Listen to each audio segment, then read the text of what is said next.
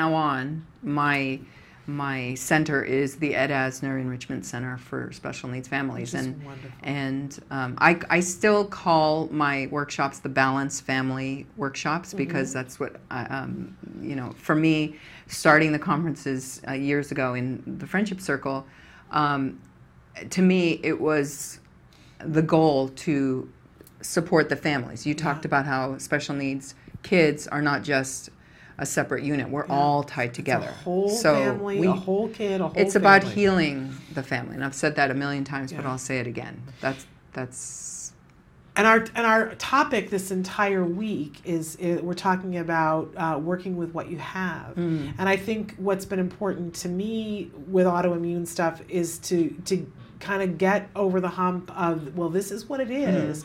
But if I take these 12 steps, I manage it. And if I don't, everything goes kapooey. And I just want to add one last thing. Yeah. This is the month of joy. In the Hebrew month of Adar, it's the month of joy.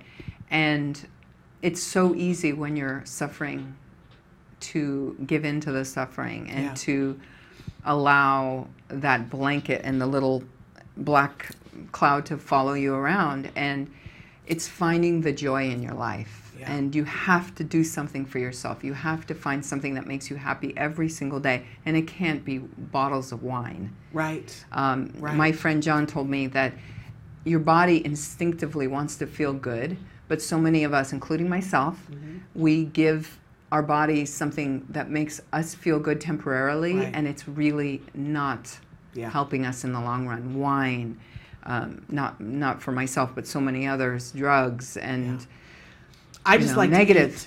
To eat. Yeah, well, that's a drug. That's a drug. Absolutely. For me, I know what gluten does to me. I know what's done. But when I am feeling that feeling, I could eat a whole loaf of rye bread. Yeah. And that's my drug. But it's finding something that makes your body feel good. Because when your body feels good, especially for a chronic pain sufferer, it's like the most wonderful feeling in the world. Absolutely.